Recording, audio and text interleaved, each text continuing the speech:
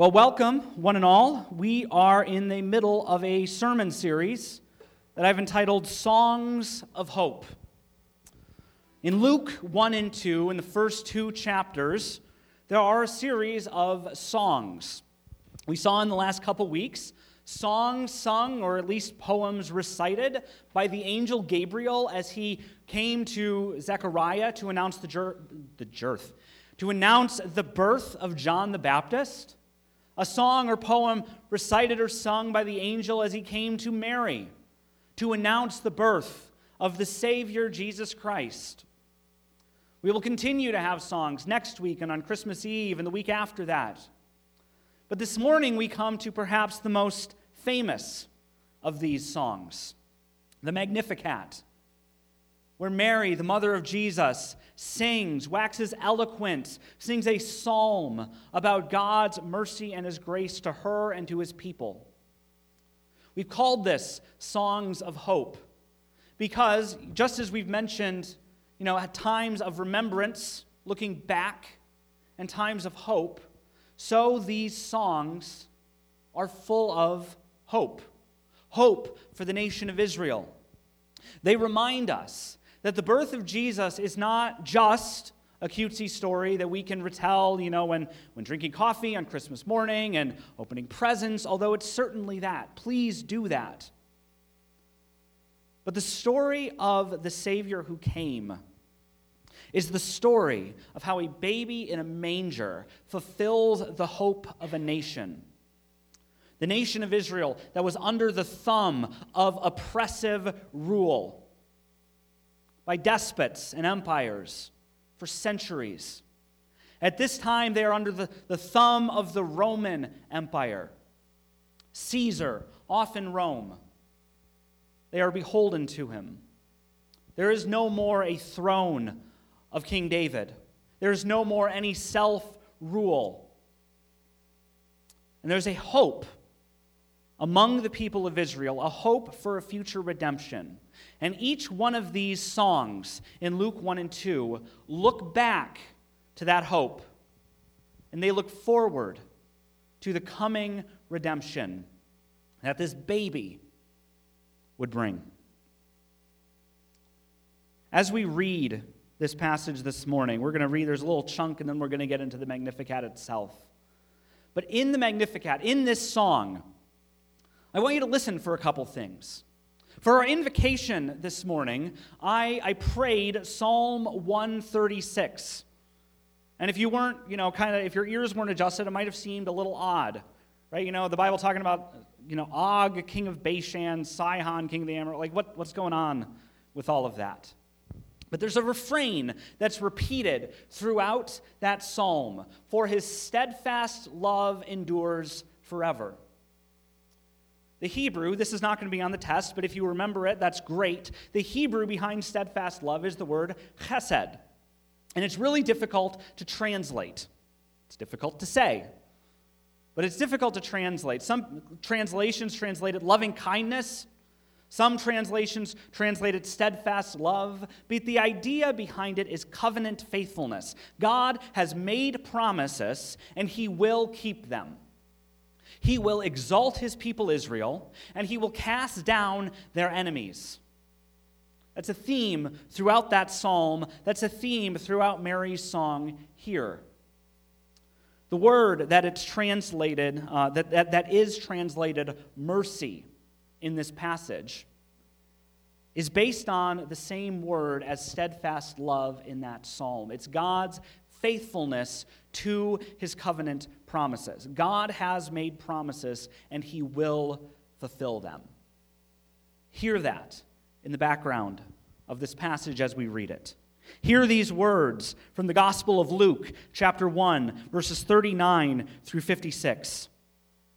In those days, Mary arose and went with haste into the hill country to a town in Judah. It was a long trek, by the way. Not easy to do. And she entered into the house of Zechariah and greeted Elizabeth. And when Elizabeth heard the greeting of Mary, the baby leaped in her womb. And Elizabeth was filled with the Holy Spirit, and she exclaimed with a loud cry, "Blessed are you among women, and blessed is the fruit of your womb. And why is this granted to me, that the mother of my Lord should come to me? For behold, when the sound of your greeting came to my ears, the baby in my womb leaped for joy. And blessed is she who believed that there would be a fulfillment of what was spoken to her from the Lord." Then Mary sang, "My soul magnifies the Lord, and my spirit rejoices in God my Savior, for he has looked on the humble state of his servant. For behold, from now on all generations will call me blessed. For he who is mighty has done great things for me, and holy is his name. And his mercy is for those who fear him from generation to generation. He has shown strength with his arm. He has scattered the proud in the thoughts of their hearts. He has brought down the mighty from their thrones and exalted those of humble estate. He has filled the hungry with good things, and the rich he has sent away empty. He has helped his servant Israel in remembrance of his mercy, as he spoke to our fathers, to Abraham, and to his offspring forever." And Mary remained with Elizabeth about 3 months, and then she returned home. Will you pray with me one more time? Lord God, I pray that as your word is preached this morning, that you would be glorified. I pray that these would not be my words that I speak, but I pray that they would be yours. Lord, if there is anything that I say this morning that you did not have for me to say, I pray that you would remove it from the hearts and minds and memories of those who have gathered here. Lord, if I skip something that you have for me to say, I pray that you would implant that truth on the hearts and minds of those gathered here anyway. Let your word go forth, Lord, and may it be fruitful. May it accomplish the task for which you have sent it out. And I pray that I wouldn't get in the way. In Christ's name we pray. Amen. I think it'll be helpful for this song if we kind of work backwards through it. We're not going to go line by line for sure, but I think the key to unlocking what's going on here is found at the end. In verse 55 and verse 54, "As he spoke to our fathers, to Abraham, and to his offspring forever." The word there is spoke, but the idea is that God has made promises to Abraham and to Abraham's offspring, to his seed, to his descendants, from generation to generation, forever. And this is important. The promises that God makes to Abraham are central to interpreting the rest of the Bible. If you remember, there are 3 promises that God makes to Abraham. God promises Abraham blessing. He promises that he will bless Abraham. He promises that indeed the entire world would be blessed through Abraham's descendants. This goes back to the Garden of Eden. Right before the curse, God blessed Adam and Eve. And when Adam and Eve rebelled against God, God did what to the ground? He cursed it.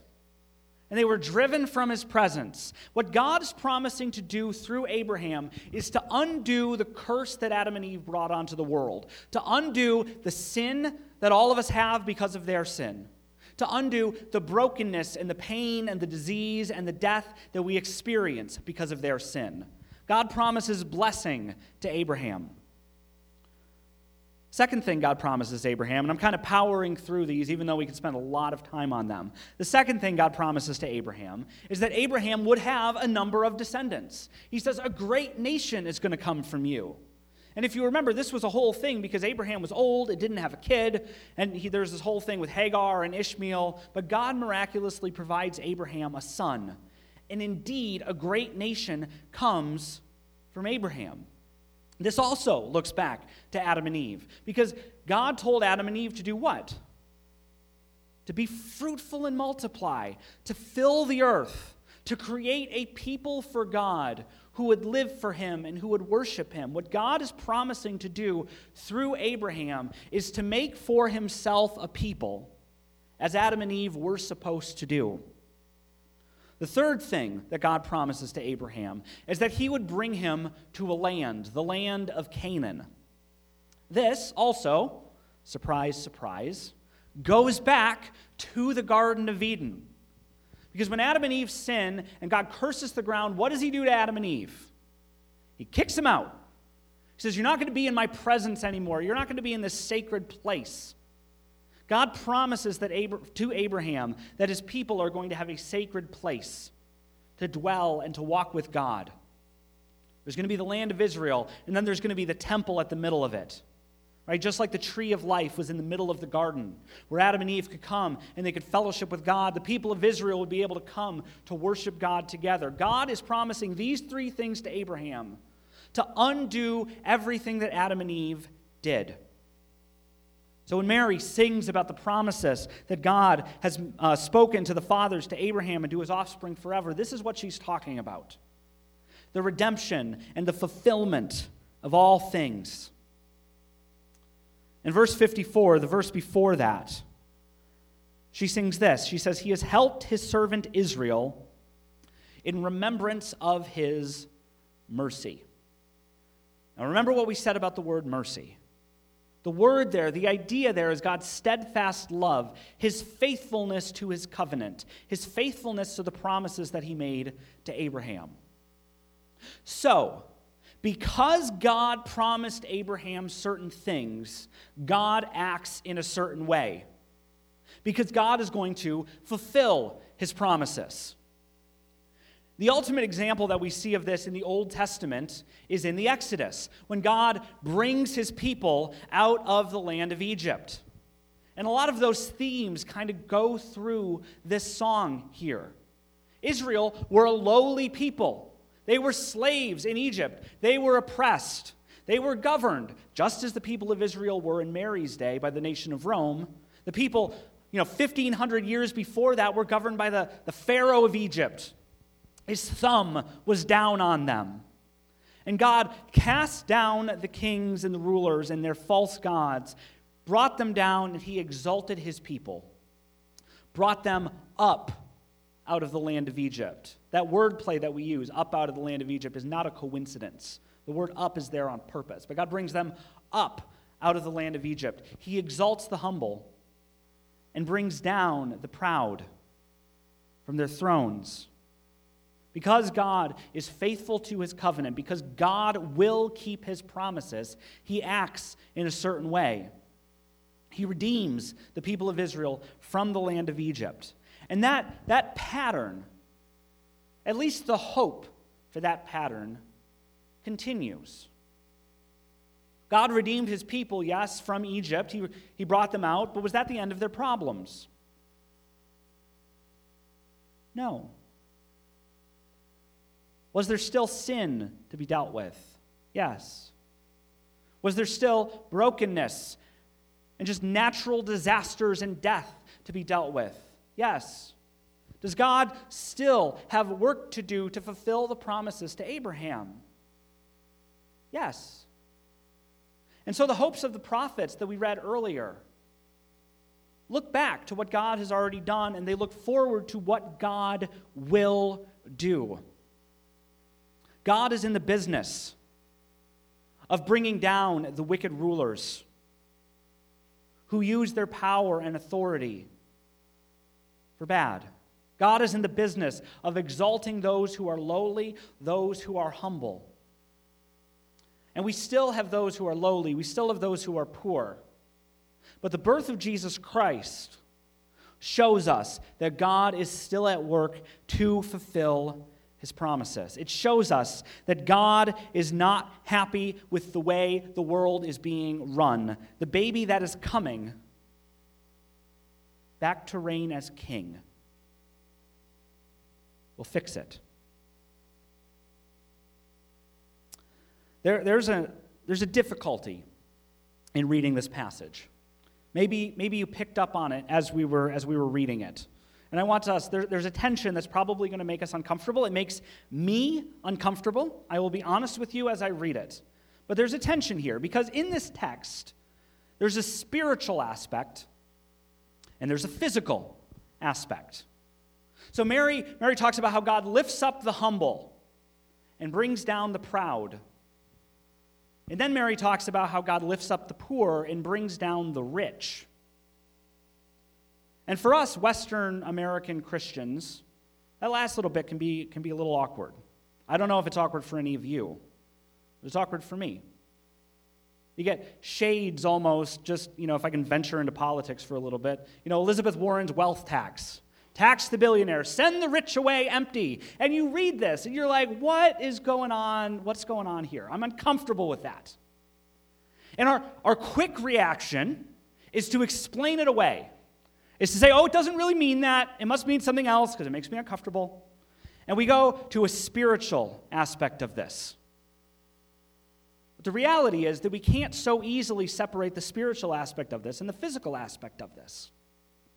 There are others from other traditions, from other cultures, other parts of the world and other times and other places that they're tempted to make the opposite error and to say, hey, this isn't really about spiritual things. This is about us and revolution, and we are the lowly, and we've got to go bring down the rich, and we're going to do bloody revolution in order to get it, and the Bible's behind us.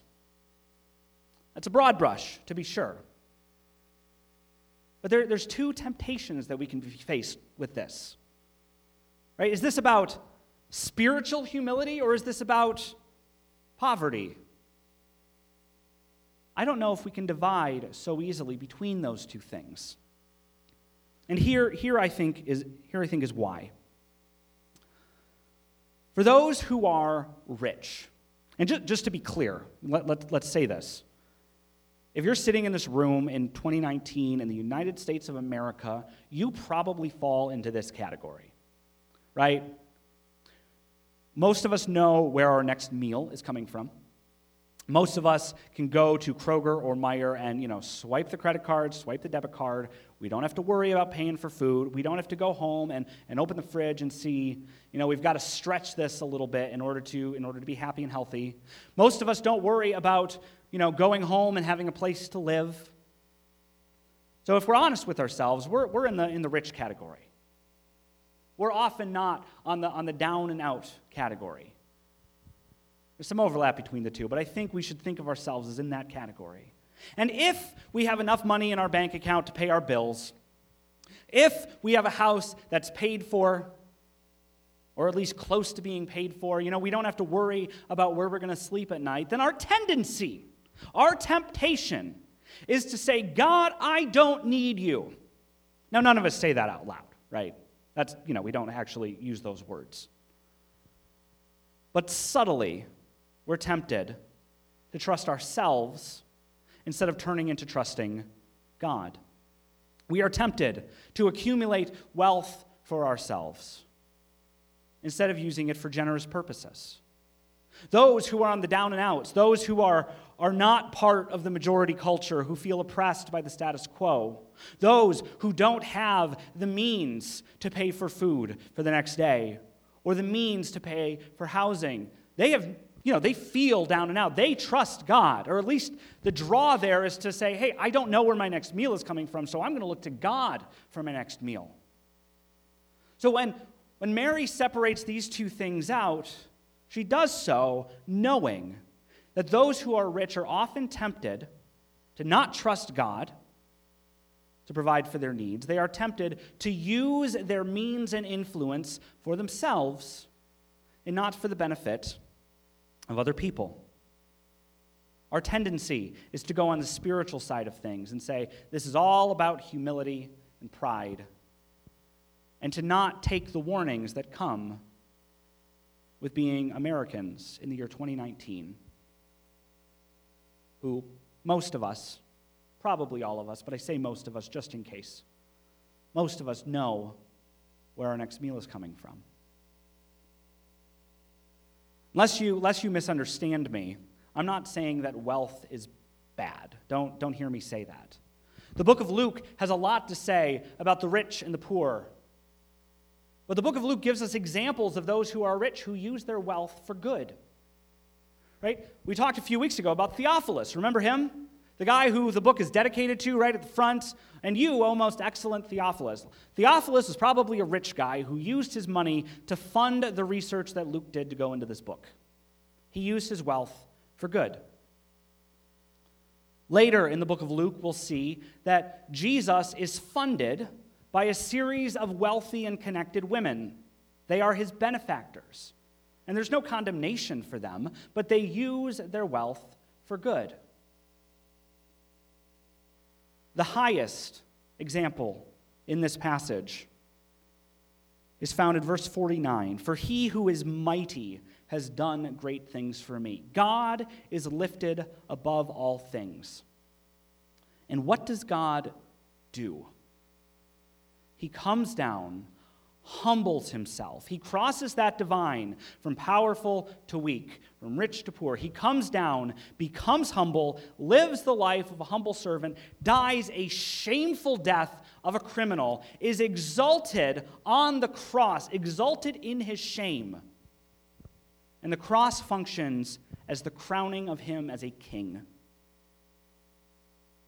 When the soldiers beat the crown of thorns into his head, when they put up the sign that says, "This is the King of the Jews," they meant to mock him, but they crowned him. And in his humility, Christ was lifted up. The mighty one, come down to be humble, to bring us to God. God uses his power and influence to lift us up. And so we ought to do the same. If we can go back to Abraham for a minute.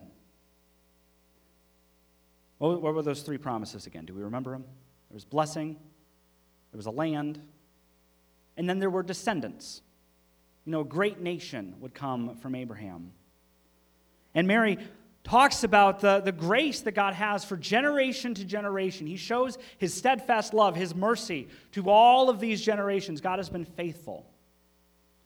But who are the true children of Abraham? Verse number 50, the title of our sermon this morning. His mercy is for those who fear him. From generation to generation. His mercy is for those who fear him.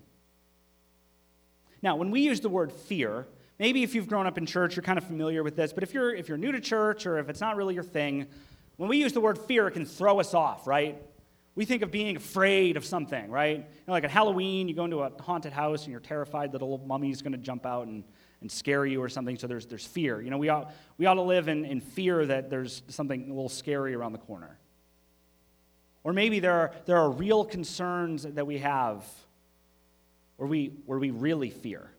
This is not the fear of an abused wife from her husband, that she has to walk on eggshells because he might just explode. This is not that kind of fear. This fear is a reverence for God. God is the mighty one. He is the most high, and God has a plan for the ages.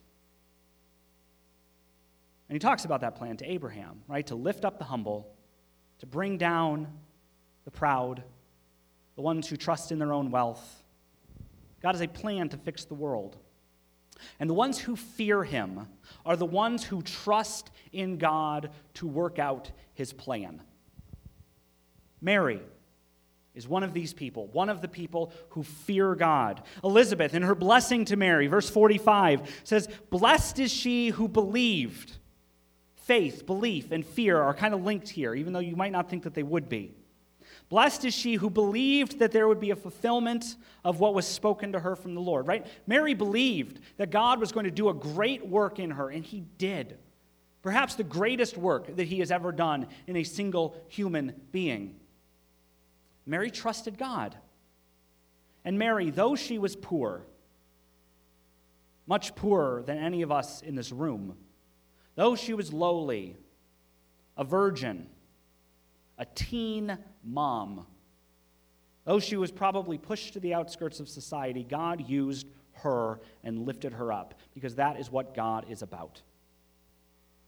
So God's mercy, God's love, God's faithfulness to his promises are for those who fear him.